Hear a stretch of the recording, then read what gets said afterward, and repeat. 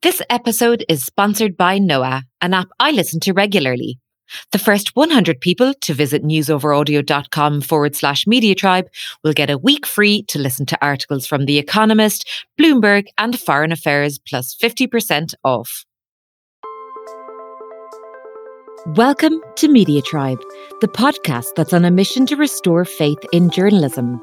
I'm Shona Kinnair, an award-winning journalist with over 10 years of experience working for some of the biggest news outlets in the industry. Every week, I'm going to introduce you to some of the world's most respected journalists, filmmakers, and media executives, and you're going to hear the story behind the storyteller. You'll get a sense of the integrity and hard graft that's involved in journalism, and hopefully you'll go away feeling that this craft is worth valuing. We were doing that stuff before they built in content moderators. We were looking at the raw, unfiltered stuff and checking it through. Too many beheadings, too much death, too many nasty things. And it is really important for journalists, even freelancers, to be aware of that and to be aware that there are people out there who are interested in making sure that we don't get sick. My guest this week is BBC News journalist and author of Bear Markets and Beyond, Dhruti Shah. Dhruti Shah, you're most welcome to the Media Tribe. Thank you. I'm really excited to be here. Well, it's lovely to have you on, Dhruti. And we, of course, crossed paths back in 2012. We were both on the John Schofield mentoring scheme. I believe we were the first bunch to be chosen to be mentees that year. And we struck up a friendship off the back of that, which was awesome. And you've been at the BBC for many a year now. So do you want to tell our audience how you ended up at the BBC and everything you do there? Definitely. So yeah, I've been at the BBC for 13 years. I calculated and I was like, that is a long time. And so yeah, before I even got to the BBC, I worked in local papers and I never even thought about broadcasting. So here's a top tip. You have no idea what's going to happen in the future or where you're going to end up. And yeah, so I was in local papers, very happy because I like local papers. I like being accountable to the community, but they were, constricting, and you've got to adapt, you've got to move with the times, as it were. And then I went to go and work for a small production company called Insight News Television. Then I ended up at the BBC, again, not ever expecting to be at the BBC, not expecting somebody like me would be welcome there, to be perfectly frank with you. And I was like, hey, let's apply. I went to a random event. I met somebody who was looking for unusual characters. Apparently I fit that mold. That's a compliment, Dhruti. Just by the way, that's a compliment. No, I definitely take it as a compliment. But yeah, and then I've been at the BBC ever since. But I've wandered around, and I think this is why you and I are definitely friends, and having met at the John Schofield Trust and bonded, in that we don't just stay doing one thing. We like to try lots of different things. So I worked at the website because I like to write, and working for the BBC News website is a privilege. I'm not going to sort of ever take that away. I worked at Panorama, so doing investigations, much like you do. And then, yeah, I worked in strategy and running the BBC News LinkedIn account. So moving all across, and where else? World Service, News Hours, so radio, so lots of different public sector broadcasting. But for most of my time, so now, in fact, oh my gosh, 10 years, I've been doing user-generated content. So it's also known as eyewitness media. And that means covering the social beat. So getting heartbeat stories, finding them where people aren't able to go, where war correspondents aren't able to go, where we don't have somebody, but yet there's something happening. So terror attacks, yep. Natural disasters, yep. Stories about people with dementia, yep. So, nurses, the pandemic, every single thing that you can think about in terms of a story, having somebody at the heart of it, somebody who's not, somebody who's very media savvy or very well, that's the sort of work that I've been doing. And that means that clearly my experience is very, very broad. And yeah, I've been around at the BBC and been like, let's try a new adventure each time. Well, what's so interesting about your work, Dhruti? I mean, you started working on verification and debunking fake news many a year ago, kind of way before the times that we're living in now. Fake news is, it's a headline in the news every single day. And of course, everything that's just happened here in the US, people are really focused on misinformation and disinformation and how that's affecting our world. But you, of course, have kind of been in this field for years now. Do you want to maybe even just explain what that even entails, verifying content and why we need to do that, and kind of the tricks you employ to do that, Dhruti? Sure, although I need to flag up, you also have an amazing podcast out there already with Malachy Brown from the New York Times. So, if you're going to listen to me and you haven't listened to that episode yet, you need to go back. But I do want to make something really clear in that I believe any good journalist, any journalist worth their salt, again, you've been working investigations for such a long time. You'll have been debunking, you'll have been verifying as part of your job. You'll have been moving things and saying, actually, do you know what? This isn't accurate. This isn't worth a story, or this isn't something that we need to focus on. What's really been a sea change is where now people are a lot more transparent about that, which they would have left before and not made it to broadcast, not made it to air. Journalists since time gone have always been doing disinformation debunking, misinformation debunking, looking at propaganda and deconstructing it. And I think sometimes people forget that. So do you want to talk about the actual user-generated content? That's the material that you for years have been verifying, and just explain to our audience. Many of them, in fact, the majority of them, are not journalists. So explain exactly what that is and how you go about that, Dhruti. I think that would be really helpful. Of course. So in terms of user-generated content, that comes from the audience. That comes from users, as it were. It's a bit of a clunky term, to be perfectly frank with you, and that's why some other people use eyewitness media. But say you're out and about, not planning to get up to any mischief or do anything naughty, etc. You're just walking out and about.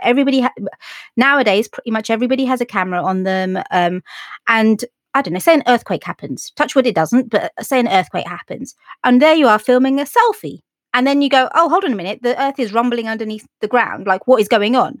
And then you start spinning around, I guess, and you start sort of filming everything that you can see amongst you. But that footage was taken by chance on one hand. What would then happen is, bearing in mind that that's an instantaneous moment, we would not have correspondents out there necessarily to be able to capture that. So then what would happen is then you then upload it onto social media, or you then send it, if not to the BBC, to another publication, or it goes out there into the ether. And then what happens is we then do some jigsaw identification and we check, hold on a minute, is that really an earthquake? Has that really happened? Or is this some mischief making going on? Because there are people out there who want to pretend things are happening that aren't necessarily happening for various reasons. So wait, hold on. So you, Mr. Joe Brown, you're there, and hold on a minute, it looks like there's somebody else there. So wait, we've got two sources here. Hold on a minute. Now there's another one popping up, another footage. Perhaps this is on Instagram. Perhaps this is on YouTube. Perhaps this is coming through a WhatsApp. So now you're starting to build up a picture. There's clearly something going on. What then happens is you check the location. So sometimes things will pop up with no specific location data on there. Often people do tag I am in XYZ. So what you will then do is then try and sort of cross-reference and match to check, is that person actually in we had the Christchurch earthquake, for example. Take that as an example that we worked on. Is that person actually there? What are the can we see landmarks? Can we cross-reference against Google or against any other map, etc.? So you then do that. Okay, we know that this person is definitely the likelihood of that person being where they say they're being is high. Then if they've been in contact with us, or if there's a tweet out, for example, we'll then message and be like, we need to speak to you. In an ideal world, in terms of verification, it's much better to speak to someone. The reason why is when you can talk to someone, you can do cross-referencing, but you can also often, especially as you get more and more experience, hear if they're lying. You can sort of tell what is the truth. So you would ask things like, where exactly are you? What can you see around you? Can you give me some context before, in terms of what you were doing? At what point did you get up to this moment? What are you going to do now? The key thing is making sure that they're always safe. At the end of the day, when it comes to journalism, it's the welfare of someone rather than here's the story. Oh my gosh, they're in a dangerous place. That's cool. No, it's not cool. They need to be in a safe place. at that point in order to be able to speak to you. So they kind of become these citizen journalists. And what you're saying there then, Druti, is that you automatically, nearly as their editor, you have a responsibility, a duty of care towards them to make sure that, if you're going to go ahead and use their footage, once it's verified on the BBC, you need to make sure that that person is okay and what have you, as you would with your normal journalists who are under you at the BBC. To a degree, but also not to a degree, bearing in mind that they are a normal member of the public. They have not put themselves in this position. They have not been commissioned. They have been there by instant chance. So that, and also what the role is, yes, you're basically raw news gathering, as they call it. So you're collecting the content, but you're making sure, and that's where the verification element comes into play, that this is accurate content, that this is reflecting the reality of what is in the ground. You don't have to do that with your own correspondence because clearly you've got to this stage. The other thing is your own correspondence, we're editorially trained. We will be, looking out for specific things to film or people to interview or people to talk to. We would never ask somebody to go out and interview somebody. We would never go out and ask someone to put themselves in danger. These are all after the event in terms of your footage. You're there. Sometimes they don't have footage, for example. Like sometimes there will be it will be an audio only interview. You still have to check that they are there, that you are not being hoaxed in any way. And then sometimes they're not in a position, they might be in shock to put on air. So yeah, you're right in terms of you're making editorial calls and you're deciding whether they are a suitable contributor and they are a comfortable contributor which to put forward. Yeah, I mean, it's the ethical side of your job, which is really, really important, especially, you're working with people you just don't know at all. So you have to do all of this hard work in the background. Well, I think, it's probably, I don't know what year you started doing that type of work, Druti, verification. Was that really 10 years ago? Well, that's I realised, I've marked my anniversary, I think it was either last week or the week. No, I'm pretty sure it was last week. Wow. So you really were ahead of the curve, and it's really, really important work in our field. So it's great that somebody like you, as qualified and as experienced as yourself, Druti, is on the case. The next question, Druti, as you'll know, it's the larger part of the interview, but I'd be very keen to learn about a story or project that you're incredibly proud of. As you say, you've dipped into so many aspects of journalism over the years. And as you say, that's kind of why we get on so well. We kind of give everything a bit of a stab, whether it's documentaries or podcasts or writing or newspapers or digital or what have you. But is there something specific you have in mind that you'd like to tell our audience about? Oh, I'm going to be completely shameless and say that I've got this book out and I've been working on it for 4 years, and it has emerged from a very surreal place in that I was never a business expert. Like I never studied business in that degree. I have had false imposter syndrome, etc. But I have an illustrated bestery, and that is a guide to animals in the business world, and it's called Bear Markets and Beyond. And it will, I've worked on it with an illustrator named Dominic Bailey, and it's so weird, but yet it's proving incredibly useful, especially in this, post-COVID financial world, helping people to understand something that is very, very closed off. So in terms of you and I getting on because we do very unusual things, this is completely out there. I mean, this is the thing, you've got an investment banking background, like you've got economics in your well, you made me sound a bit rich there. No, I have an accounting background. I definitely didn't was never an investor or a trader, sadly. That was not verified. But that's the thing, like having that ability to move, I think is really, it's been a confidence booster in that respect, in the fact it has gone out there and it's had really good reviews. We sent a copy. So as I said, it's very simply, here is a picture of a cash cow. And here is me being a little bit funny and a little bit silly, but also very serious, and explaining to you what a cash cow is. If you don't know, but yeah, you've heard it quite a lot of times and people are talking about it. And much like me, are like, huh, what exactly is going on? Or here is a unicorn, because everybody keeps talking about these unicorns. Well, do you know what? They're not real life unicorns. No, they're business terms. Or, bear markets, oh my lordy. So bear markets, especially as the pandemic was beginning to emerge much more, like people were searching bear markets considerably. It was like one of them, I think it hit record levels in terms of Google searches that people were looking for it when the markets were going up and down. I don't know what a bear market is. I don't understand what's going on. But actually, a bear market is when the stocks and shares are going down, like a bear swats its paws down. That's far more interesting. And you're like, oh, okay, if that means like the stocks and shares and everybody in finance is having a bit of let's see what's going on, then you're going to be more interested. If I said to you, yeah, bear market, you're like, oh, that's nice. But if I say to you, no, this is going to affect you because of your pensions, because it's going to have a ripple effect, because of it's going to affect money matters in this way, but think of it in this way, that bear with its paws down, you're going to take more heed of it, surely. And the thing is with this book, it's suitable because it's got such great illustrations. Dominic just went off on one, as it were. Like we would collaborate, but I was like, let's be free, let's have fun with it. The whole point is to make it a bit more fun rather than something dry. It's suitable for children. So we have like people's kids, from 3-4 years old, just picking up the book, looking at the images. They don't need to know the words. They just need to never be scared of business. They just need to be like, okay, as soon as they're exposed at a young age through visuals, they're like, okay, at some point when somebody says to them, oh, what's a zebra company or what's a dog eat dog, they'll be like, oh yeah, I'll go and look at my book. Well, it's fantastic. No, it really, really is beautifully illustrated, as you say, Dhruti, and extremely helpful, even for a person like myself who I'm supposed to have a financial background, but there was quite a few terms in there that I had never come across before. So it's essentially a financial jungle, and you've illustrated predators trying to climb their way to the top of the food chain, as it were. And you mentioned, of course, bear markets and there's bull markets.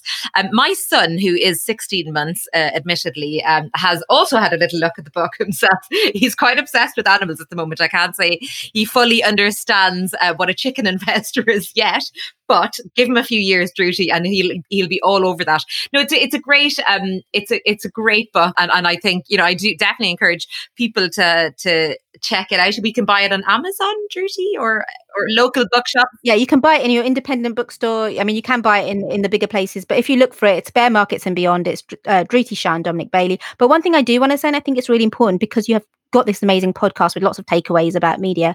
So with this, I went to go and work in the business unit. So I was taking a break, which is important from the verification world for a degree. I went to work in the business unit and I did have false imposter syndrome. I was worried that I was with these people who are really good at what they do, who are amazing, who have all this knowledge. And when I was hired because I'm really good at social storytelling, having spent such a significant proportion of time working with audiences on the social beat, you clearly will gain experience in terms of what people are looking for. But I went in and I'd go to meetings and, people would be talking about hawks and doves and, how people are sort of perceiving the financial world, or, as I said, the bear markets. And at that point, because I didn't fully understand, I was concerned. And so what I was doing, I started sketching. And so there's that element of storytelling. When you don't see yourself, when you don't allow yourself to be limited in terms of the portfolio, like you and I both do, I think it really helps. And so if I could have easily gone there and be like, oh, this isn't for me, this isn't something that, this is not the place for me to be, this isn't where I belong. And instead I was like, okay, no, you feel comfortable here, but there are some terms, I'm going to grasp those terms, which aren't quite what I expect them to be. And I'm going to sketch. I'm not I'm not as strong an illustrator as Dominic is. I'm good, but I'm not as good. So, your forte. And that's when it emerged. And I always hope that people are like, don't be limited. It's always worth trying something. Totally. I think you've tapped into two really important things there, actually. So business journalism and finance journalism is, in some ways, sometimes it feels really inaccessible because, as you say, there's all of this kind of language that's potentially there to confuse us anyway. So we don't understand and we get hoodwinked by various mortgage scenarios or pensions, really complex territory as well. So well done to you for kind of being in that situation, being slightly confused by all of these terms, but coming up with a solution to help others going forward. So that's the first point. But I think the second point is, and I know a lot of young journalists do listen to this podcast, and part of our mantra is that we want to inspire the next generation. I think to take away from your story would be that if you get pigeonholed, you can always kind of break away from the sphere that you've been put in and try new things. I think probably an onus on us, on our generation. I'm not saying we're terribly young, Dhruti, but we're in the middle of the road, let's just say. And it's important though for us to kind of keep honing our skills and trying to add new skills all the time, because you just have to. You have to keep on evolving if you want to survive in this industry. We definitely know that you just have to keep on trying new things and testing new things and new ways of storytelling. So fair play to you. The Media Tribe podcast is brought to you by Noah, an app that helps you know more about news that matters. Like ourselves, Noah is obsessed with quality journalism and lets you listen to important, curated audio articles from world-class publishers like the New York Times, MIT Technology Review, and many more. Their mission is to help listeners like you understand the big issues, get multiple perspectives, and go beyond breaking news. The first 100 Media Tribe listeners to visit newsoveraudio.com/Media Tribe will get 1 week free plus 50% off thereafter. That's newsoveraudio.com/Media Tribe. Or if it's easier, simply hit the link in the show notes. Thank you to everyone who has subscribed to Noah so far. Not only are you supporting quality journalism, but you're also helping me bring you more Media Tribe episodes like this one. Right, back to Druti. Is there another story, Druti? Because I was on your website earlier in the week, and which is really lovely, by the way, whoever designed that. But you've done such an array of stories over the years.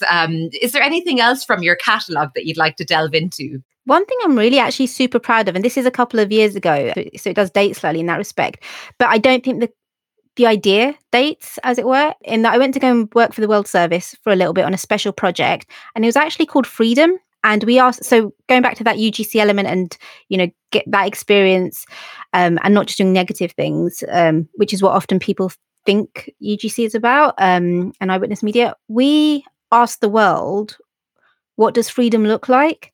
And that's a very abstract concept. It will be different for different people. It will be different across cultures.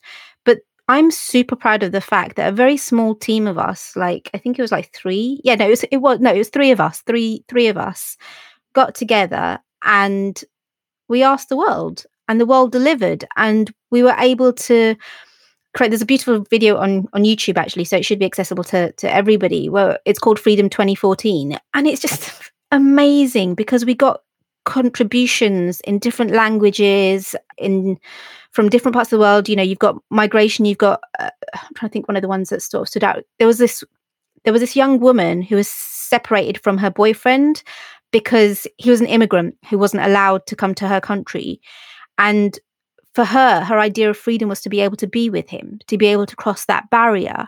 And all we wanted was a singular picture for that. And we would then record them in their own words, giving a single sentence. And that human relationship, that, I've never forgotten about that after however many years. And especially now, and I think I probably think about it a lot more now because we're in the pandemic, the fact that so many things have been restricted. And in fact, I actually think it's time for us to ask the world again, what does freedom look like? What do you want in terms of hope in a post-COVID world? Well, yeah, I think you're kind of tapping into something else there. It's it is sometimes important to have redemption in these stories. You mentioned, you moved into the business side of the BBC to kind of give yourself a break from verifying citizen footage. And I think probably what you were saying there, Druti, obviously correct me if I'm wrong, but you spend a lot of your days looking at very, very horrific imagery, from war, from earthquakes, as you said, images where people are really suffering and even, I know we've talked about trauma before, and you obviously were part of the Columbia Ochberg Fellowship that really focuses on trauma. So even though you spend a lot of your time at a desk on a computer, you also would endure that kind of level of trauma when you're constantly being barraged by images like this. Is that what you're saying? So it is nice then to have a little bit of redemption in stories and do something lighter. That is exactly it. And that's, yeah. And the thing is, so yeah, I've got this fellowship at the Dart Centre for Trauma and Journalism. I do a lot with them to try and help people who are at the other end of the stick in terms of being interviewees, but also to help journalists take care of themselves. And I'm really proud that I found my tribe, as it were, and that you can go to them and be like, okay, this has happened. I don't know how to deal with this situation. And we're able to build resilience. But yeah, to be honest with you, too many beheadings, too much death, too many nasty things, too much racism, too much xenophobia, because that is what happens in humanity. Humanity is not all light. You have dark shades of things. And in the social world, I think maybe because people are behind screens, that there is that degree of, oh yeah, it's a screen. Oh yeah, I can do whatever. I can give you the dark excesses. when you're on the other end of it and you're filtering through, you've got to be super careful. And now whenever I read about, content moderators like those who work for the big platforms, we were doing that stuff before they built in content moderators. We were looking at the raw unfiltered stuff and checking it through. But yeah, when you've got the nasty stuff, when people are using or attempting to use the media platforms to send out propaganda messages, to send out nasty messages, it can, I think, unless you've got robust procedures in place, and that's where the Dart Centre has been amazing, where there's been a lot more research, where as long as you're very careful with it and you put these procedures in place, it is really important for journalists, even freelancers, to be aware of that and to be aware that there are people out there who are interested in making sure that we don't get sick, because people can get sick and you have to take breaks. You so have to take breaks. You can't do it 24/7. Yeah. Well, the Dart Centre at Columbia University, if anyone is unfamiliar, is really a fantastic resource. We have an amazing woman there, Jeannie Gearing. I was lucky enough to work with the legend that is Jeannie back in, maybe 2016 on a film in Germany involving LGBT refugees. But the work they do there is really important for journalists dealing with trauma and PTSD and what have you. And as you say, Druti, that can be behind a screen or that can be out in the field, but it's all very important that we talk about this and deal with this in our industry. Druti, last question. Is there a crazy experience that you'd like to delve into that the world doesn't know about? When I was a cub reporter in local papers, and so you had a particular beat, and I was in a particular place in London, and there was one story where I was going to go and make friends, make contacts, as it were, and that's really important when you're on a beat. Anyway, bearing in mind, by the way, because this is an audio piece, I'm brown. I'm very brown, by the way. This is very important for people listeners. I'm brown. I'm Gujarati. And so I went and knocked on somebody's door, like to make a new, new reporter, cub reporter, completely fresh. Went and knocked on the door, and this guy came out. He's a white guy. Nice, nice and fun. I don't know who he is. I just arranged to have a chat with him to find out more about the community. Opened the door. Two very beautiful German Shepherd dogs came out bounding next to me. I really like dogs. So I was like, oh, cool, And then the guy, this was the first thing he said to me. Oh, I didn't realize that coloured people like dogs. And I was like, I'm about to go into this man's house. Oh. How am I going to play this one? Bearing in mind, when you're a cub reporter, you've not really been heavily involved in journalism before. And so that's one I want to give this lesson, because I could have sat there. I could have got really offended. As a journalist, this is a different persona. I have to sort of figure this out and see if we can move forward and have some dialogue regarding this. And also, I'm by myself. The long and short of it was that I took the decision. I went into his kitchen. I had a cup of tea with him. We had a chat. At first, it was a little bit awkward because I didn't know what to say. But by the end of by the time I'd left the local paper, he was one of my best contacts. and it was, for me, it really felt, and he never said that. That phrase was never used again. And I think for both of us, it was a really valuable lesson in terms of him never having had, and this is some of the things he would say in the stories that we ended up covering, that there wasn't dialogue between the Asian community there and his particular community. So he'd never had like a full-on conversation with somebody like me before, and he was a great source of stories, to be perfectly frank with you. So I could have sat there and I could have judged, and I could have been like, right, I'm not getting involved in this, and we could have had cancel culture, and actually I didn't. That is a good story and a good lesson, and fair play to you for having that level of patience yourself. Well, thank you so much for coming on the podcast. It's really, I think it's great for our audience also to meet people who are not continuously out in the field and doing the field reporting or producing, and hearing from people who are at their desks and doing equally as valuable work as journalists like you are doing, Druti. So thank you so much for coming on the podcast. We're so grateful. Thank you. If you like what you heard on this episode of Media Tribe, that's very good news, because I'm going to be dropping new shows every week and every month on my new Media Tribe Spotlight series. Also, if you haven't already, make sure to take a listen to previous shows with some legendary folk in the industry. And as ever, please do leave me a rating and review, as it really does help other people find this podcast. Finally, if you do have any guest suggestions, drop me a note on Twitter. I'm at Shauna with a GH, or at Shauna Kinnair on Instagram. And again, that's with the GH. Right, that's it. See you soon. This episode was edited by Ryan Ferguson.